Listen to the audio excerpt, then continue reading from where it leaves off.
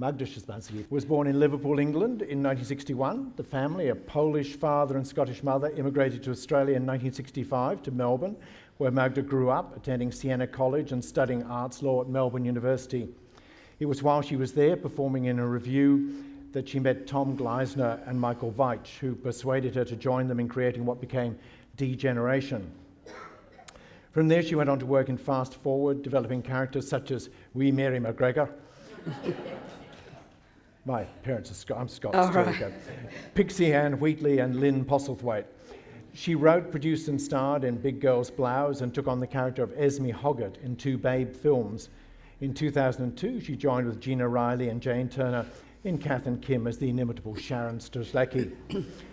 Geoffrey Rush today in The Guardian wrote a wonderfully hagiographic piece on Magda in which he says, maybe it's no coincidence that Magda was born on the same day that Yuri Gagarin became the first human being who went into space and saw our planet from the outside. Magda orbits her own private planet, weightlessly, painfully, hilariously, forensically, morphologically, poetically, finding the confrontational therapy of memoir as self-realization. He was referring, of course, to her new memoir, Reckoning, about her life, but also about the life of her father. Please welcome Magda Szubanski to Millennium.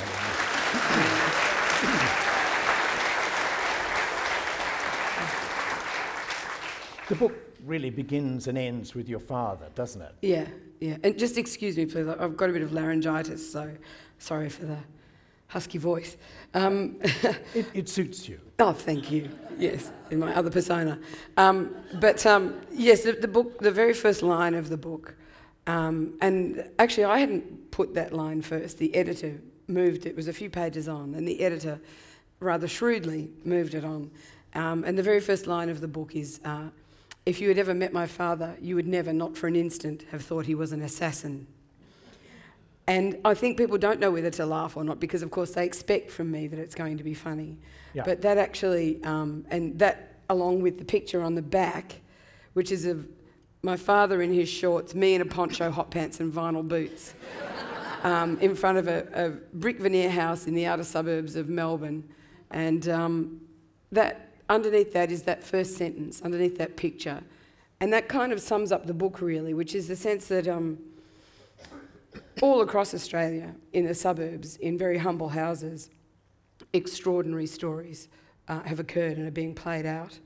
And that was part of what I wanted to tell with my father was, for a long time, I didn't really have the language to discuss, or just to backtrack a little bit to explain that first sentence. During the war in Poland, my father was recruited at the age of 19 to be an assassin in a top-secret counterintelligence unit whose job was to execute Polish collaborators and protect the HQ of the Polish underground. And he and his entire family, my grandparents, my aunt, my uncle, were all involved in hiding Jewish people. And Poland was the only country where the penalty for hiding a Jew was the death sentence. And some of the collaborators that my father and his unit were killing were telling the Gestapo where Jewish people were hiding. So, you know, as you can imagine, it was an enormously charged atmosphere full of extremely potent emotions. And needless to say, you can't do what my father did. And then, even though he tried to just leave it behind, move on and have a life in the suburbs, mowing the lawn was his way of trying to be normal. You can't just smoothly leave behind all of that. Traces are left behind. And all of my life, I was sort of accumulating elements of that. And then it took me years in therapy, really, to understand and process exactly what that legacy was. And so the book is called Reckoning because it's at the age of 54, you know, you get to middle age, and that really is a time when you do a kind of reckoning. You're half or more than halfway through your life, and you want to make sense of what's gone before, in some ways to clear the way for what's about to happen for the last part of your life. Yeah, I mean, one of the things that you say is that you kind of make this contention that trauma is genetically transferred. I mean, I'm not sure whether you're saying that metaphorically or actually scientifically. Well, I'm a comedian, not a scientist, but I suspect it is, and increasingly there are reports coming out. There was one just recently.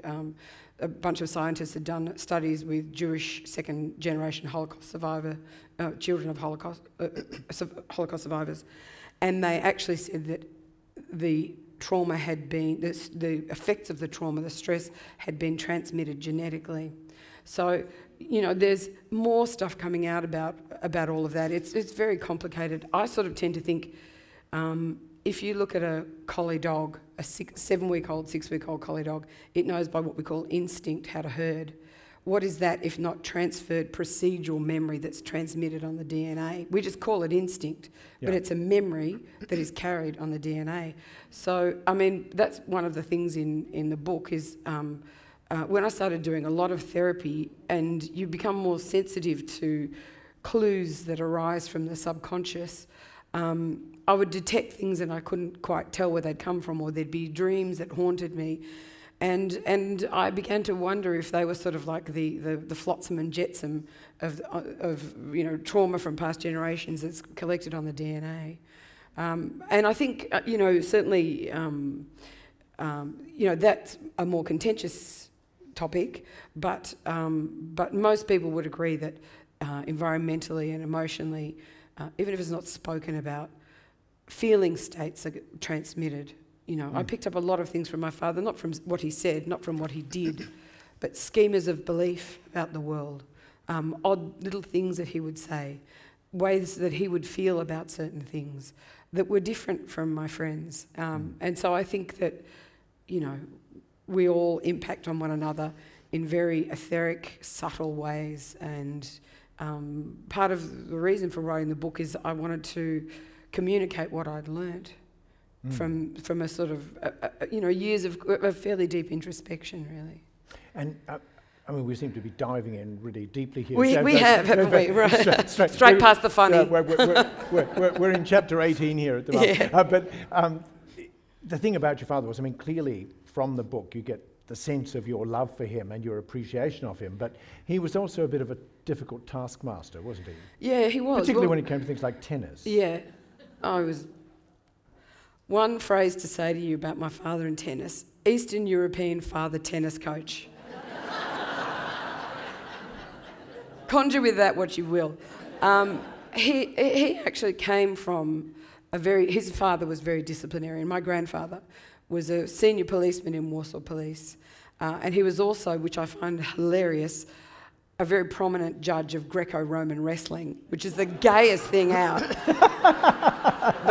But he was an extremely, he was a hard man, my grandfather. He was a very hard man, but he was, he kind of fascinates me, my Polish grandfather, because he was extremely disciplined, but he also had this goodness and altruism in him, and that hardness in him, I think, may have informed his ability to be able to do what he did, hiding Jewish people for 6 long years under the threat of, at best death, but more likely torture. And that takes some level of stubborn, yes, and grit. And in some ways, what I wanted to do with the book was a taxonomy of courage, to understand how courage works and how it was that my family, what was it that fed and sustained them through those 6 long years? Why them and why not others? Why did they hide Jewish strangers risking the life of their own children? And why did other people betray people? That was, and where do I fit into that? Well, exactly, because it comes right down to the core of what you're saying in this book is because your father, in some way, you feel was training you to be one of the people who'd be capable of doing that. Yeah, and it played itself out in tennis. That's why it seems like such a crappy little metaphor, but when you think about it, tennis is very gladiatorial, and it is famous for killer instinct. It is a real zero-sum game, tennis, kill or be killed. And my father informed me at the age of 9 that I had no killer instinct, because I'd be 5-2 up, winning, and I'd see my opponent over the net losing, and I'd be overwhelmed with grief and compassion, and I'd lose. So he was right. I had no killer instinct. But he was determined to try and instill that in you. So he wasn't going to leave you any space in that. No, he would do whatever it took to beat me, and my brother and my sister. He would, when we were little kids, he would do anything. He would use pity plays. He would use a campaign of misinformation. He'd tell you to do one thing and then use it against you. And I think he was, his experience of the war was not a conventional war experience, although he was a trained officer in the unit that he was in. It was a scrappy kind of a war, and you had to learn how to fight and to keep fighting.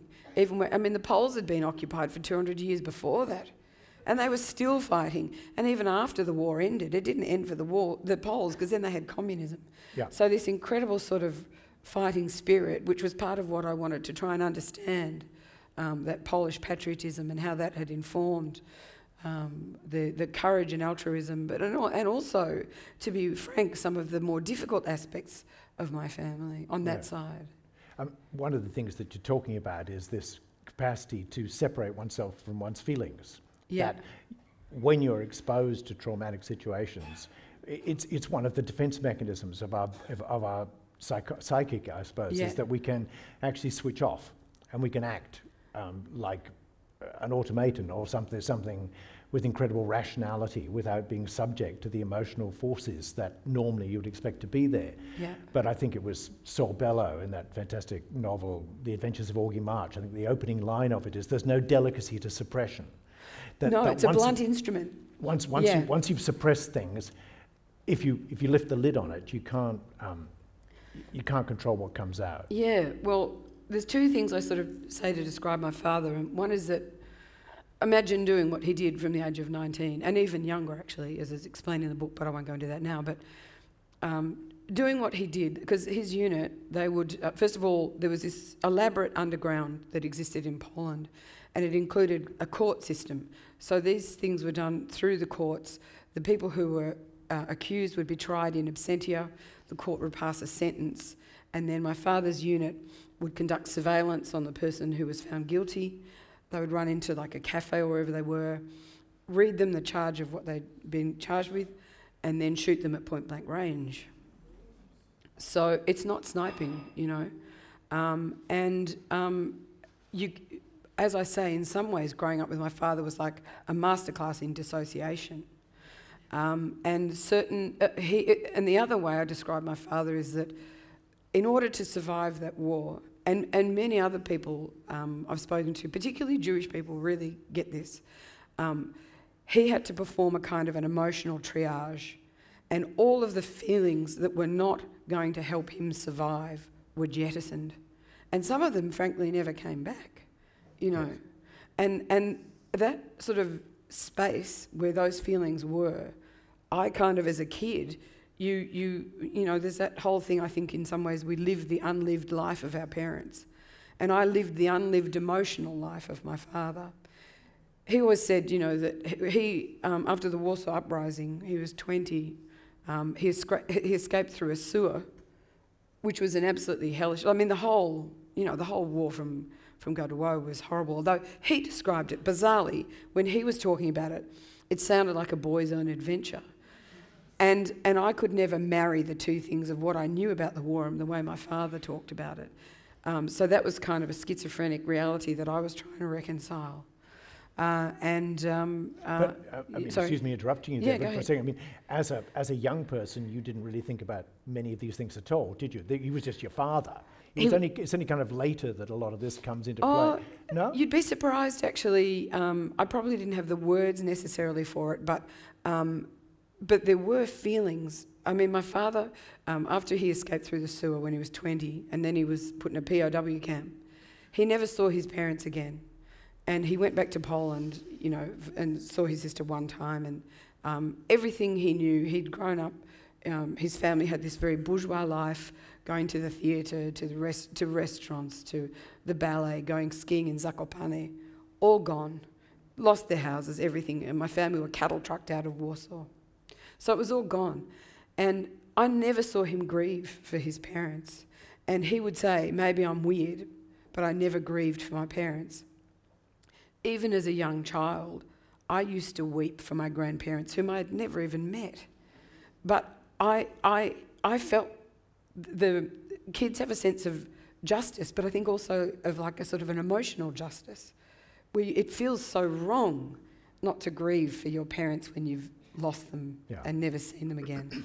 And it just, so I flowed into those sort of feeling states. And there was a lot of that went on, and then there were just some things that he would say. There was a palpable kind of guilt. He would say, you know, I'm not proud, I'm not ashamed of what I did. What's done is done, you know. And I'm like, what do you mean? You're not proud, you're not ashamed. What did you do? You know. So there were a number of things like that you know, certainly the words I'm using in the processing of it is from later on and very much informed by therapy. But you know, I was experiencing it all though, nevertheless. Mm. So, in fact, you went back to, when you, kind of skipping forward a little bit, to when you were about 20 or something like that, you decided to take yourself off to Europe. Yeah.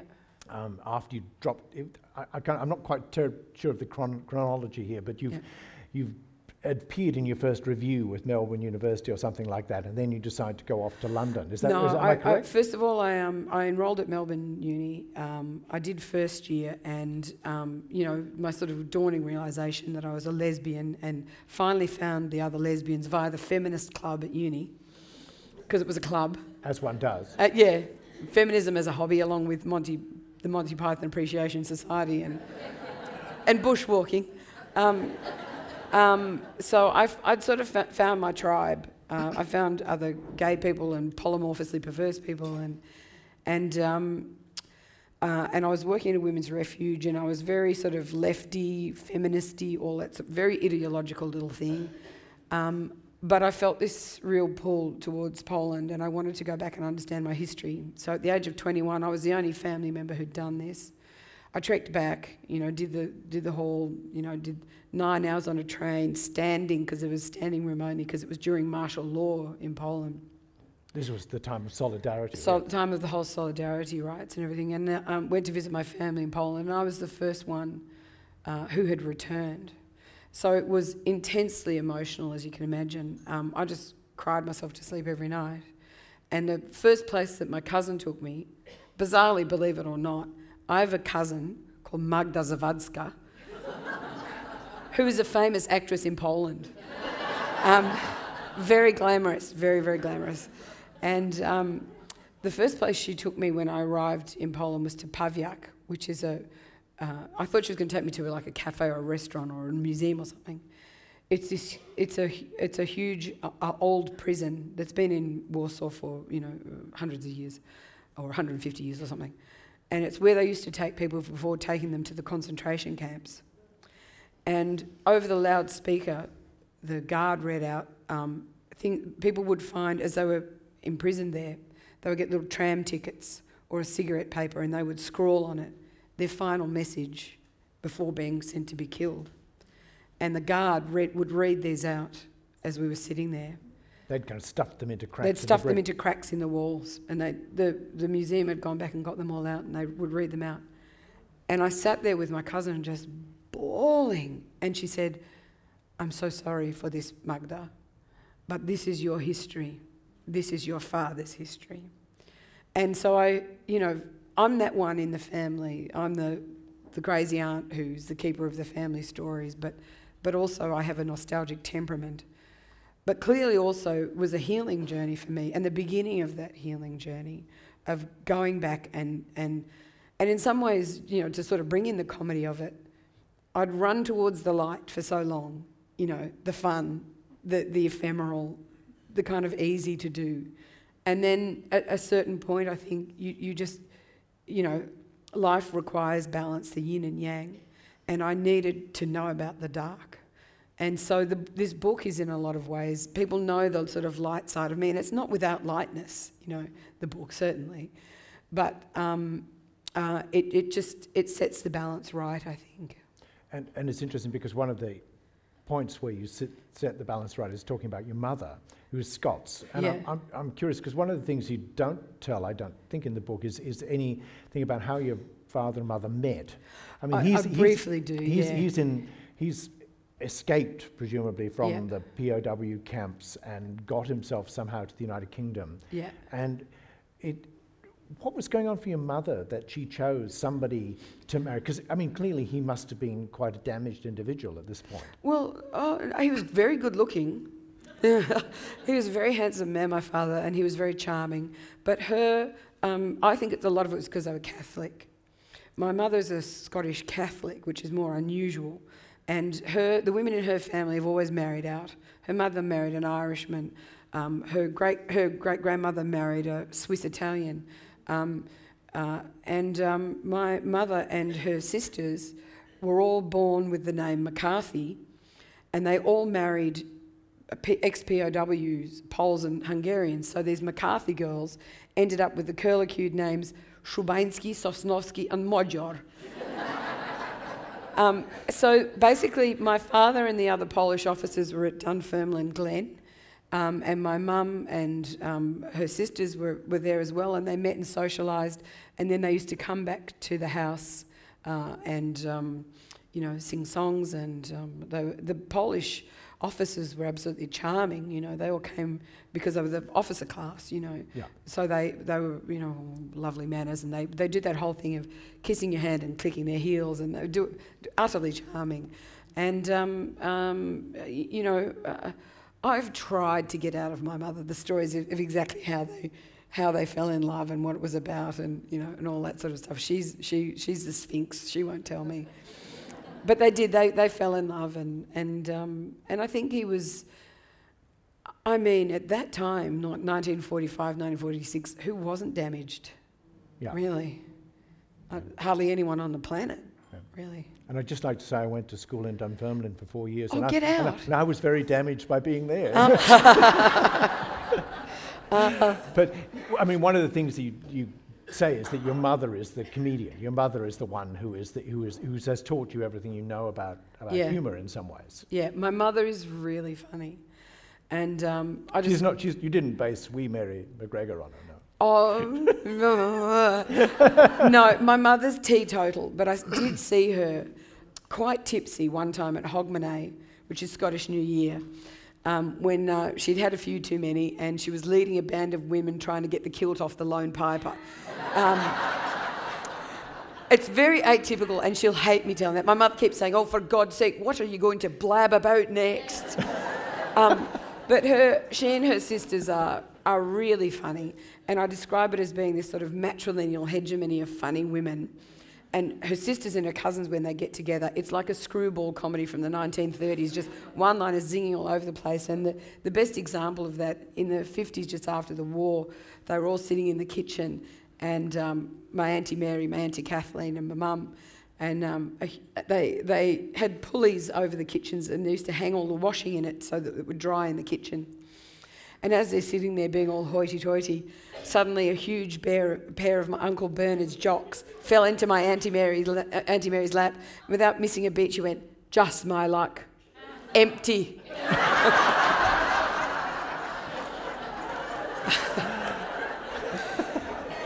And I cite that as an example. They're so fast and furious with that coming from my mum, that I couldn't keep up with it. But the journeys from up the hill from school, from primary school up the hill to our home at the top of the hill, were like Jesuit training in wittiness. I failed. I'm not nearly as funny as she is. She tried to teach me, though. Yeah. And in fact, I think there was a period where one of your first performances, they witnessed it, and at the end of it, she said that you had made it. What was the story? Both of them did. I did a school production of Salad Days when I was in convent school. And the moment my foot hit the stage, it was a sense of homecoming. And I felt absolutely like I belonged. And I'd gone through, the dislocation of moving here when I was 5, leaving behind all our family, my beloved grandmother. We were here only a year when my father got cancer, very life-threatening cancer. My mother went out to work. I had the dawning realisation of my sexuality. it was, a lot of things were really rocking my boat. And it actually plunged me into a reactive depression. And I had a miserable few years. I was also dumped by the cool kids at school, you name it, that feeling of homecoming when my foot hit the stage, that this is where I belong, and that I felt no longer on the outside, but at the red-hot centre of life, was an extraordinary feeling. But what was also amazing was that, as I describe it in the book, was a chemical reaction, and my parents were having the same thing. My father, for two reasons. One, that I was playing a middle-aged character and I looked exactly like his mother, which must have been a freaky experience to see this theatrical reincarnation of his mother on the stage for someone who'd never seen his mother from the age of 20. And the other thing was that my father very rarely gave praise. I mean, very rarely. I mean, never. And he turned to my mother and said, "She's got it," about me. And from then on, he was incredibly supportive. He was there. My parents were there at every play I did, every episode of Degeneration. They would come along, my whole family, and that was it. I was sort of on my path. But it's interesting, in the book you talk about this, that although you had found your métier, as it were, you still didn't, when you were offered a part in Degeneration, you refused. I mean, it was like you refused 3 times, the cock crowed. Yeah. It was only on the 4th day or something that you actually... I called that chapter Degeneration and De Profundis, because by that time at uni I'd read Oscar Wilde's De Profundis, which was when his glittering career had come to a terrible end after the trial with the Queensbury, Yes, yeah. He'd been sent off to the jail. He'd been sent off to Reading Jail, and I'm not operating on all cylinders. Everything had gone horribly wrong for him because he'd been outed, and then the message basically was that gay people cannot fly too high. And there was similarly Alan Turing, the famous crypto-analyst, who cracked the Enigma code, and the thanks he got for that was to be chemically castrated. Yeah. So if you think those messages don't sink in for gay people, we hear that. What do you think that makes us feel about ourselves? And what do you think that makes us feel about how high we can fly? I clipped my own wings because I had absorbed those messages. So when they came to me for Degeneration, and it was this mainstream program, I was completely ambivalent, as I was when Hollywood, offered me. Like, seriously, I had the best managers in Hollywood. They started Saturday Night Live. They represented Mike Myers and Jim Carrey, and they said to me, we want to make you into a major network star and then move you into movies, and it was laid out on a platter. But that message had, as I said, it had corrupted my operating system, and so it wasn't for want of talent. It wasn't for want of talent at all. It was simply because I did not know how I could be gay and fly as high as I thought I could in this world at that time. But you've also said that you didn't regret not following up at Hollywood. No, Hollywood's mad. There's also a sane part of me that. I got lots of cracks and fissures, and I think for someone like me to be in an earthquake zone is not a good idea. But also, it really it's what's sometimes referred to as a very ego-dystonic place. It puts you at odds with your very basic morality, and I felt not quite strong enough. There was enough healthy part of my psyche that knew that if I went there, things might not go well for me. So it was a combination of things, but mostly, it was a sexuality thing. When you first discovered you were gay, we're talking 1972, 75, when I fell in love with my friend. I mean, I'd been playing with boys and girls I started young, but it was really when I was about 12, 1973, and my best friend and I used to pash. She went to Croydon High, where it was all the rage, and it was practising for boys. And for her it was practising for boys, but for me it wasn't. And that was a completely terrorising and terrifying realisation. Because there is, I mean, well, you say, how did you feel about being gay? I felt disgusted by myself, because that was really how gay people were treated.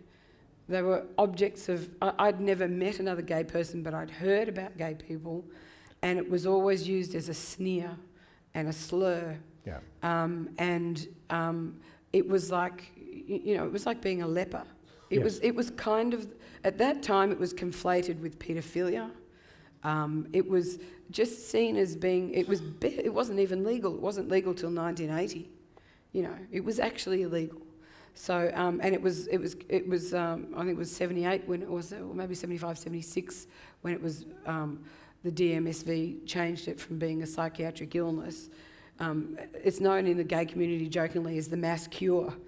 Well, because suddenly we weren't ill anymore, because the big Bible of psychiatry said we weren't. In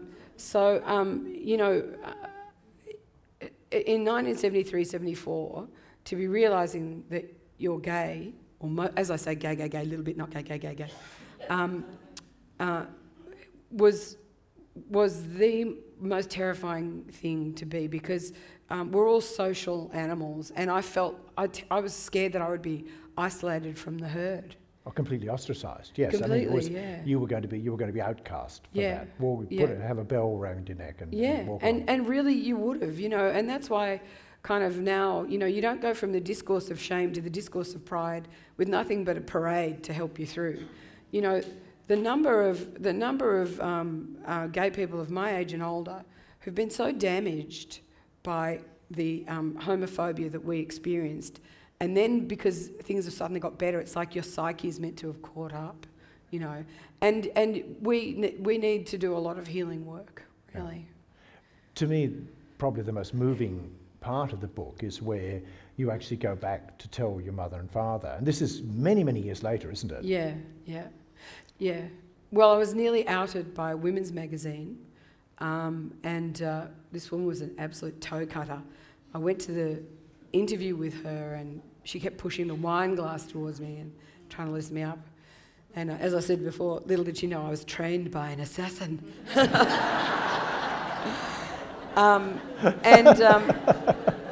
So when she finally said to me, she said, there are rumours, and one of them is that you're homosexual. No, she actually said, one of them is that you're homosexual. I hate that pronunciation, homosexual. Yeah. And this strange cool came over me, and I said, oh, really? And she said, how do you feel about that? And I said, I don't care. I said, people can say whatever they like, I don't care. And I felt very comfortable with that, because I knew that I would never lie. If I was ever outright asked, I would never lie. But I was also a very private and quite shy person, and it wasn't something that I wanted to discuss publicly, and that allowed me an area where I could kind of like be myself, be honest, but not disclose. But I knew then that there was a possibility she was going to out me in the magazine, and so I thought, I've got to go and tell my parents. So I went to see my brother, who at that point was sporting a ZZ Top beard down to his waist, and a ponytail, and he was a real sort of biker dude. And I said, I want to go and tell Mum and Dad. And he was gorgeous. This is my big brother, Chris, who's 8 years older than me. My sister was away at the time. And he said, if they attack you, I'll defend you.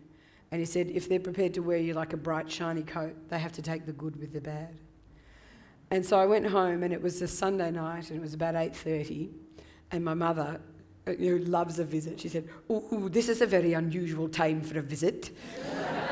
And the television was on, and I said, oh, do you mind if we turn the TV off? I want to discuss something. And she literally rubbed her hands with glee and said, oh, yes, we love to have a chat.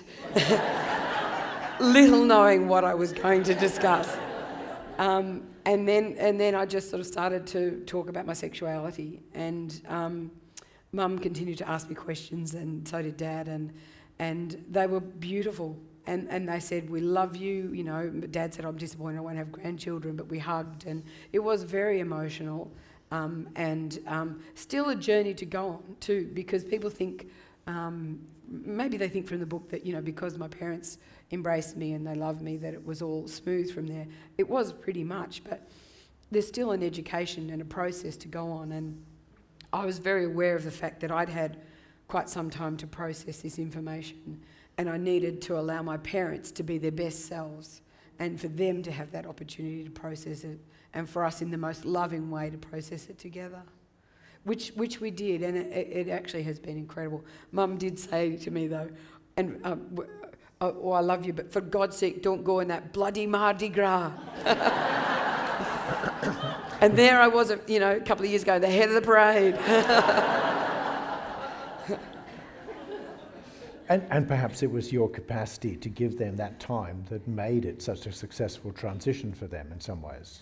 Yeah, I thought about it long and hard on how to do it. And a friend of mine had done it off the back of a homophobic remark that his father had made, which meant that immediately his father was defensive. And so I thought, I don't want to do that. I want to allow them to be their best selves. And I know they're beautiful people, and, but I also knew that when it comes to sexuality, people are irrational. And when it comes to disgust about sexual acts, people can't control it. They have no control over it. Yeah. And that's the thing, is that you're up against when you have any kind of sexuality that's out of the norm. And so what I didn't know was what that irrational part of my parents, how that might react, Yeah. Because I have friends who have very liberal parents, and they've told their parents, and it hasn't gone well at all. So, it's a, there's this kind of myth of coming out as though you should do it and it'll be amazing. It's like the born-again Christian myth, The truth is, it's a complex journey. You have to do it at the right time. It's different for everyone. And I don't believe that it's safe for everyone to come out. No. I wish it was, but unfortunately for some people, it still isn't. I think, though, that you could fairly say that not just coming out to your parents, but coming out to the world, as you did on the project, has been a very good thing for you personally. Yeah. And it seems to me, reading your book, that's the sense I get, that you felt like it has liberated you in some way. Totally. I couldn't have written the book had I not come out, because there would have been huge chunks that would have been missing, or I would have sort of skirted around or whatever. Yeah. And when I came out, the first thing that happened was there was a lot of healing that needed to be done. There was the gay healing, but then there was the Eastern European kind of lizard brain part of me that had grown up from an early age, exposed to the horrors of the Holocaust, that had seen the heart of human darkness via my father. And I had no illusions from a very early age of what humanity is capable of, especially to minority groups. And that very much informed my homosexuality and my coming out process. So the two things kind of converged, as the book does in a way, with my coming out, because what happened was it healed and empowered me as a gay person to have the love and acceptance of Australians. But it also healed me as an Eastern European to have things not go horribly wrong, to be in a country where I wasn't persecuted, and to have love and acceptance from the Australian public. Was an extraordinary experience, and I'm extremely grateful for it, especially when I think about what people are going through in Uganda and Nigeria. Yes, we tend to be very critical of ourselves a lot of the time as a nation, but in some ways we're doing all right. Yeah, could we just get the law sorted out, though, with the marriage equality thing? Let's go back to your career just for a minute, and after a time of doing Degeneration and Fast Forward and Big Girls Blouse and Babe and Babe, Pig in the City, which I would just like to say, I think the second film is fantastic. I know it didn't do terribly well, but I loved it. I thought it was with the orangutans and everything. I thought it was the most beautiful film. I really do. I've always enjoyed it. Yeah, I just want that on the record. A lot of filmmakers really like that second film, actually. Yeah. But you then teed up with Gina Riley and Jane Turner. Yeah. Talk about that a little bit. Well, we'd kind of, as was reported in the tabloids, I hated Gina on sight and she hated me. I thought she was a crass show-off and she thought I was a stuck-up snob, and we were both right. A stuck-up snob from Croydon?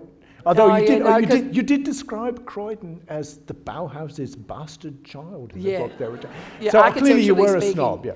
I was a snob. No, I'd been to Melbourne Uni by that time. Believe me, I was a snob. You know, so often it's the case, isn't it, with true love stories? It doesn't start off well. But anyway, we became firm friends, and Mark Downey I'd known since I was 11, and I met Jane Turner, and through the whole fast forward experience, you know, as you can probably appreciate, comedy is an extremely male-dominated pastime or career, and we just and we're realising now what an anomaly we are, because I always thought, you know, Jenna and I were talking about this the other day. We thought there would be other women who would come along like us, teams of women, but it really hasn't happened. That sort of magic of the four of us, where we find one another funny. We click. And at one time we were sitting, the four of us, having dinner, and I said, do you ever sometimes think that we share the one? And Marg went, brain.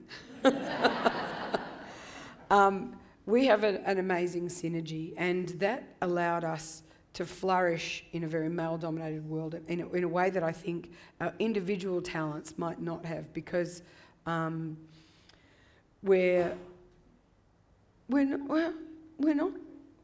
Are we pushy? Are we ambitious? We probably are some of those things, but I think it just gave us a bit of a bulwark around us and a confidence that we found one another funny. And then at the end of Fast Forward, Gina and Jane and I think Mark was having a kid or something. I don't know why Mark wasn't there, but Gina and Jane and I decided that we wanted to do our own show, just, you know, without having anyone else telling us what we could or couldn't do, put on the sketches that we found funny. And what was interesting was when we first started writing, we couldn't write, because everything is, you know, the joke starts with a man walks into a shop. And we did a parody of that actually in the show. It never starts with a woman walks into a shop. The idea of writing from a woman's perspective it just sort of didn't exist. And so we had to invent a language in some ways for ourselves. So it was quite a task in a lot of ways. Yeah, I mean, one of the things about the book, the advertising and the blurbs of the book all talk about it being your first book, but you've been writing for decades. And in fact, this was quite new to me. I didn't understand that you had written quite a lot of the sketches that you were doing in those early days. Yeah, and we started out, as I also describe in the book, I struggled with writing to begin with, and I had a real terror of the blank page, and you know, constantly I've been having to conquer that. And during the time of Fast Forward, there was a team of most male writers. I think maybe there was one female, but all male writers. And I realised that what made you a writer was having the balls to call yourself one, and a laptop of one's own. Yeah. And so I went and I got a laptop, and I went into the writer's room, and I thought, well, screw it. I'm going to call myself a writer. And I just did. And it sort of started from there. And the other thing that comes out of that anecdote really is how much effort goes into the writing of a 3 to 5 minute sketch. Yeah. It might take weeks. Oh my God. Weeks and weeks of 3 or 4 people in a room throwing ideas off each other. Yeah. People think that we sit around just making one another laugh and then we transcribe it, you know. We would start work, we would go to one another's houses, and we'd start work at 9 a.m. every day and finish at 5 p.m. every day, and we would write the whole time. And we would fall about laughing while we were doing it. We'd be playing characters and mucking around. It was enormous fun. But it's also hard work. And in some ways, to be really honest, I found writing this book easier than writing comedy. Writing comedy is brain-busting because you've got to be so concise and funny and get your point across. It's really hard, and you need to be quite adrenalised to write. You know, I sometimes wonder if sketch comedy is a young person's game, because, you know, that sort of anger or at the world that you need, you mellow out a bit as you get older. Yeah, I mean, that was going to be my next question, was after working in collaboration, because your writing process, am I correct to say your writing process through the comedy years was always in collaboration with other writers? How was it then to suddenly say, well, I'm going to sit in a room by myself and do this process? I absolutely loved it. I love collaboration, but as a different experience with this, there were no distractions. There was nothing pulling you out of finding the truth of the moment. Like sometimes when you're writing collaboratively, writing a sketch, you've got a glimpse of something and you're about to get it and someone else says something and you get distracted and then you lose the thread. Whereas when you're writing on your own, you know those little things that are just like mercury across the surface, right? Just flitting across. When you write on your own, you actually have the time to pursue those and you can sink right into the depths of your soul and your unconscious and really get to grips with things in a way that sometimes other people, because of their own issues, won't let you go there. And you can just pursue whichever avenue you want to pursue. So I absolutely loved writing this book. The first draft of the manuscript was 851 pages. And I have to say was a kind of what would be... it had lots of critical essay breakouts and lots of footnotes. You would have loved it. And they ended up, because I'd sort of digressed and I'd done lots of research about various subjects and it was just I just did a big blurt document and got out everything that I wanted to say, and then we pared it back enormously. And that's one of the exciting things about writing a book, is the way that tends to be these other books inside the book that you've written. Yeah. And it's a matter of actually kind of just, as you say, paring it back, and suddenly there is something more fragile but more meaningful inside it. Yeah, yeah. And then sometimes there are other things that you just go, okay, that doesn't have a place in this book, but it may be the seeds of another book or something else, or sometimes I think it's almost like a broth, you reduce it till you've distilled it to the absolute essence of what it is that you want to say. So you haven't left the Scots metaphors behind at all, really? No, not at all. So I think it's about time we threw it open to questions from the audience, but one last question. Do you have some projects in mind? I mean, are you still going to work as a comedian, or what's your direction? I'm really interested to see, at this age, at 54, what this book will generate, what changes it will bring in my life, how it will change the vibration of myself and people around me, and to just sort of let it see what happens and how it unfolds. Comedy is always going to be a part of my life. I love it.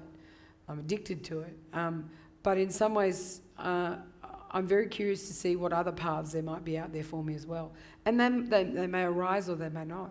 But I've sort of, I think in some ways, thrown that out to the universe in order to see what comes back.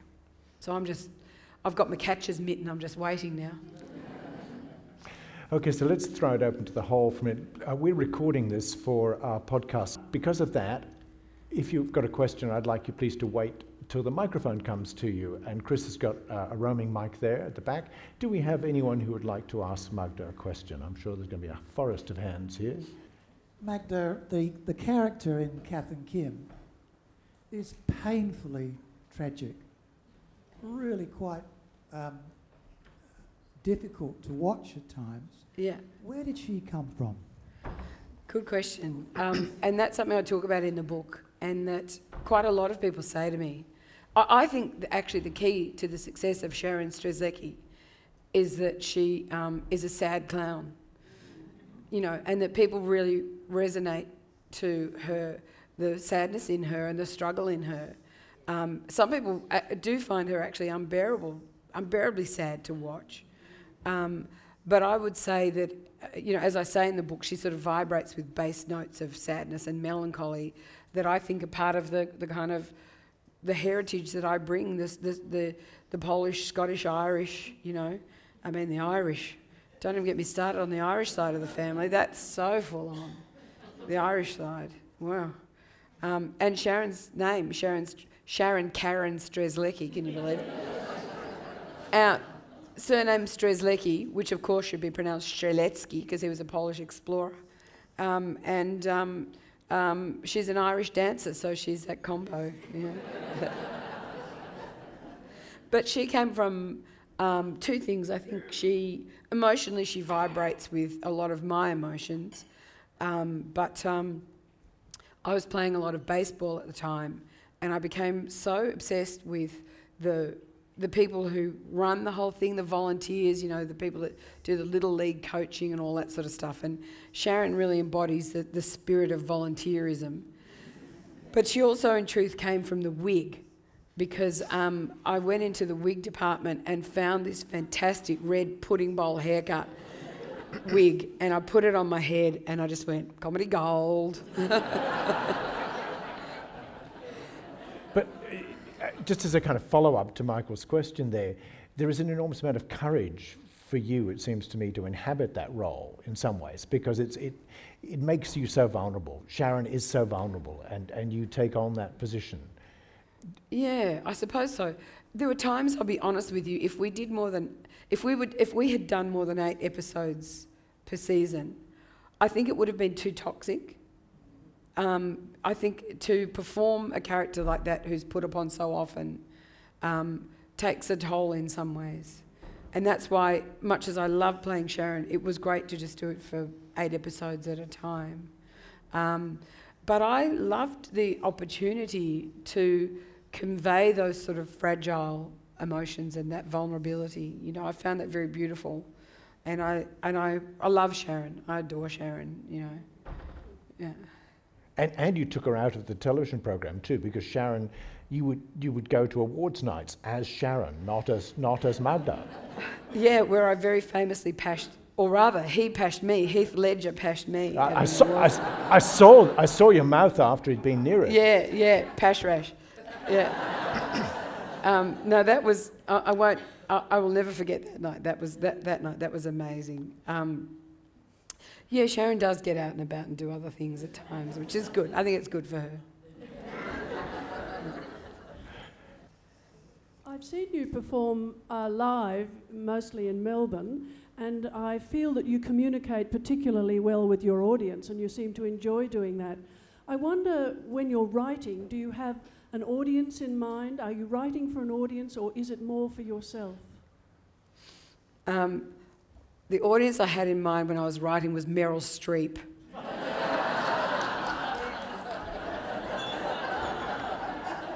What do you think of this bit, Mezza? No, I really do love connecting with an audience. I really do. I'm loving this book tour. It's not often that I get a chance to get out and meet people in this sort of way, and I really treasure that connection I have with the Australian public. I consider myself extremely fortunate. I have a very good relationship with the Australian public, and generally even not too bad, with the Australian press. I think there's something about live performance that it has a soul to it that's quite beautiful. But you can imaginatively put yourself in that space when you're writing anyway. You kind of think of people that you know, or you just imagine a room full of people like this in some ways. Speaking of that relationship you've got with the public, I watched the 7:30 Report interview that you did with Lee Sales, and in that you said, look, I know I'm not supposed to say it, but having a really good relationship with the public is in many ways compensation for not having a good relationship in my love life or so. Is that right? Am I quoting you correctly here? Yeah, sort of. I think relationships have always been a bit of a minefield for me, but I think in some ways having had the rocky experience that I had with my coming to terms with my sexuality, which I was one of the ones who struggled. There are plenty of people who don't, but I wasn't one of them, and I'm a voice, I suppose, in some ways, for those who struggle. And in some ways, that relationship that I have with the Australian public has, it has, there's love and connection there, I think, in a very real way as well. That's very sustaining, Although you can't, you get feedback from people. Like, I see people in the street, so it's not completely abstract. So you have a connection. And certainly at times when you're going through a rough time, it can be a very supportive thing. And, when I was going through the whole Jenny Craig weight loss thing, people were unbelievably supportive. And, similarly, after I came out, people were very supportive. And that, that does definitely sustain you. Yeah. I don't, I let myself, for a long time I think I didn't let myself really feel it or believe it. And then over the years, I just really let it in. Yeah, and it's been great. Would you consider by any chance doing something like a live television show on a regular basis? Would I do a live TV show? Say like hosting something on a regular basis. I don't know. It depends on the stress level of it, if my nerves could kind of handle it. It's pretty full on, that stuff. Live TV is really, really full on. And, there's a high burnout rate. So it would completely depend on what the program is about and, all of that. But, yeah, we'll see. Magda, I've been a huge fan of yours for years and years, and fast forward, I remember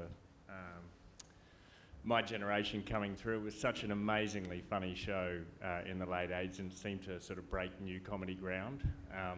But I've got a question about your sexuality and what it was like comparatively coming through in the 70s to I guess post late 80s or 90s, when it felt like gay issues rose to the surface and there was an embracing in public life of the gay and lesbian issues in society. And I'm just wondering, when we look at, say, Australia Day being appropriated by bogans with Aussie flags and stuff like that, I don't know where we stand now, whether Australia's a better place or a worse place in some ways, and how you might feel about that.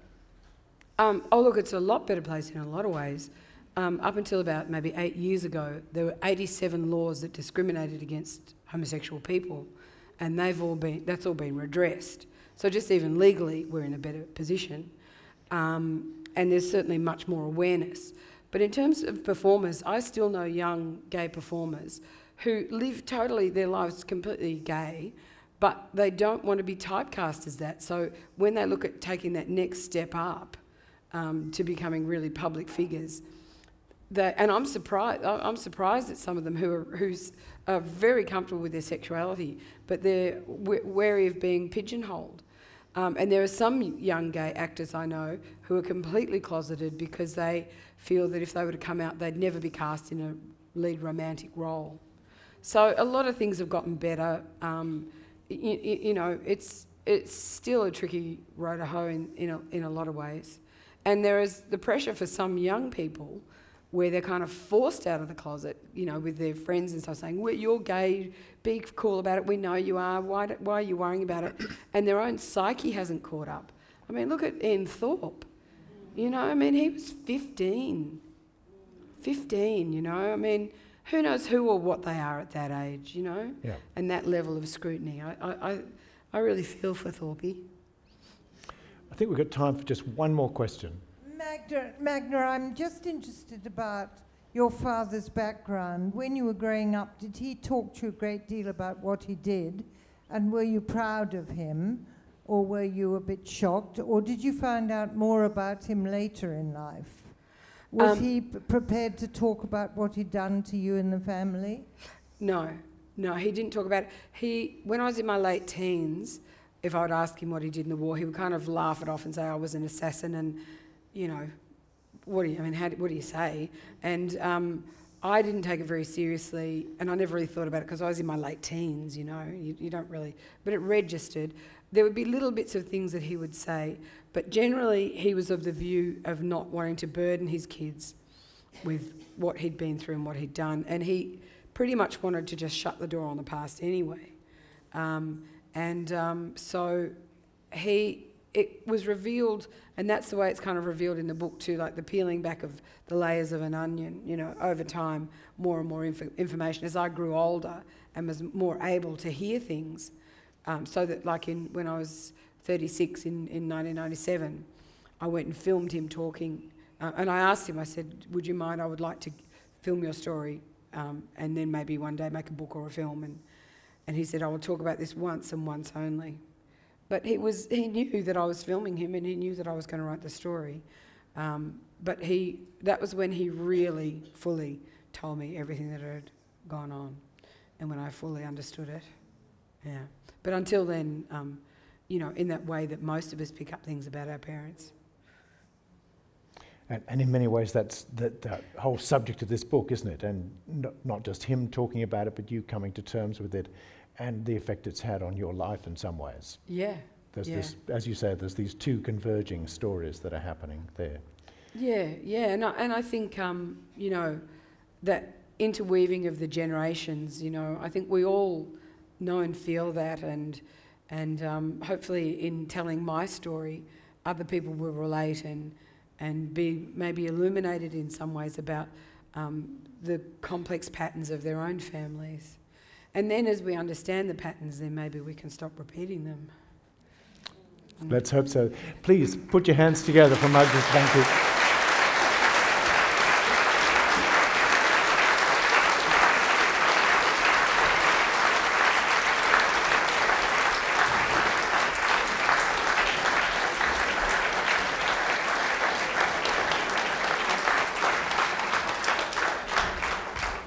As always, I've got just a couple of thanks to give. I'd like first, please, to thank Text Publishing, who has been responsible for bringing not just Magda to Mullaney this year, but also Tim Flannery, Kate Holden, Kate Grenville, and Ramona Caval, amongst others. And it's been a fantastic, they've been very, very generous to the town of Mullaney. Their representative is here, so thank you very much to Text.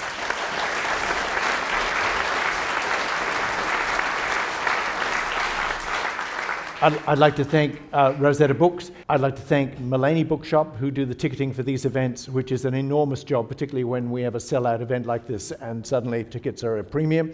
I'd like to thank Ken and Val on the bar, Anne Koenig for her continued support of these events and as the representative of the Mullaney Community Centre, Clem on sound and lights, Adrian for recording, Mark Newman, who is going to adapt Adrian's recording for podcast. I'd like to thank you, our audience, for our continued support. Can I ask you once more, please, to put your hands together for Paul Williams and Magda Szubanski.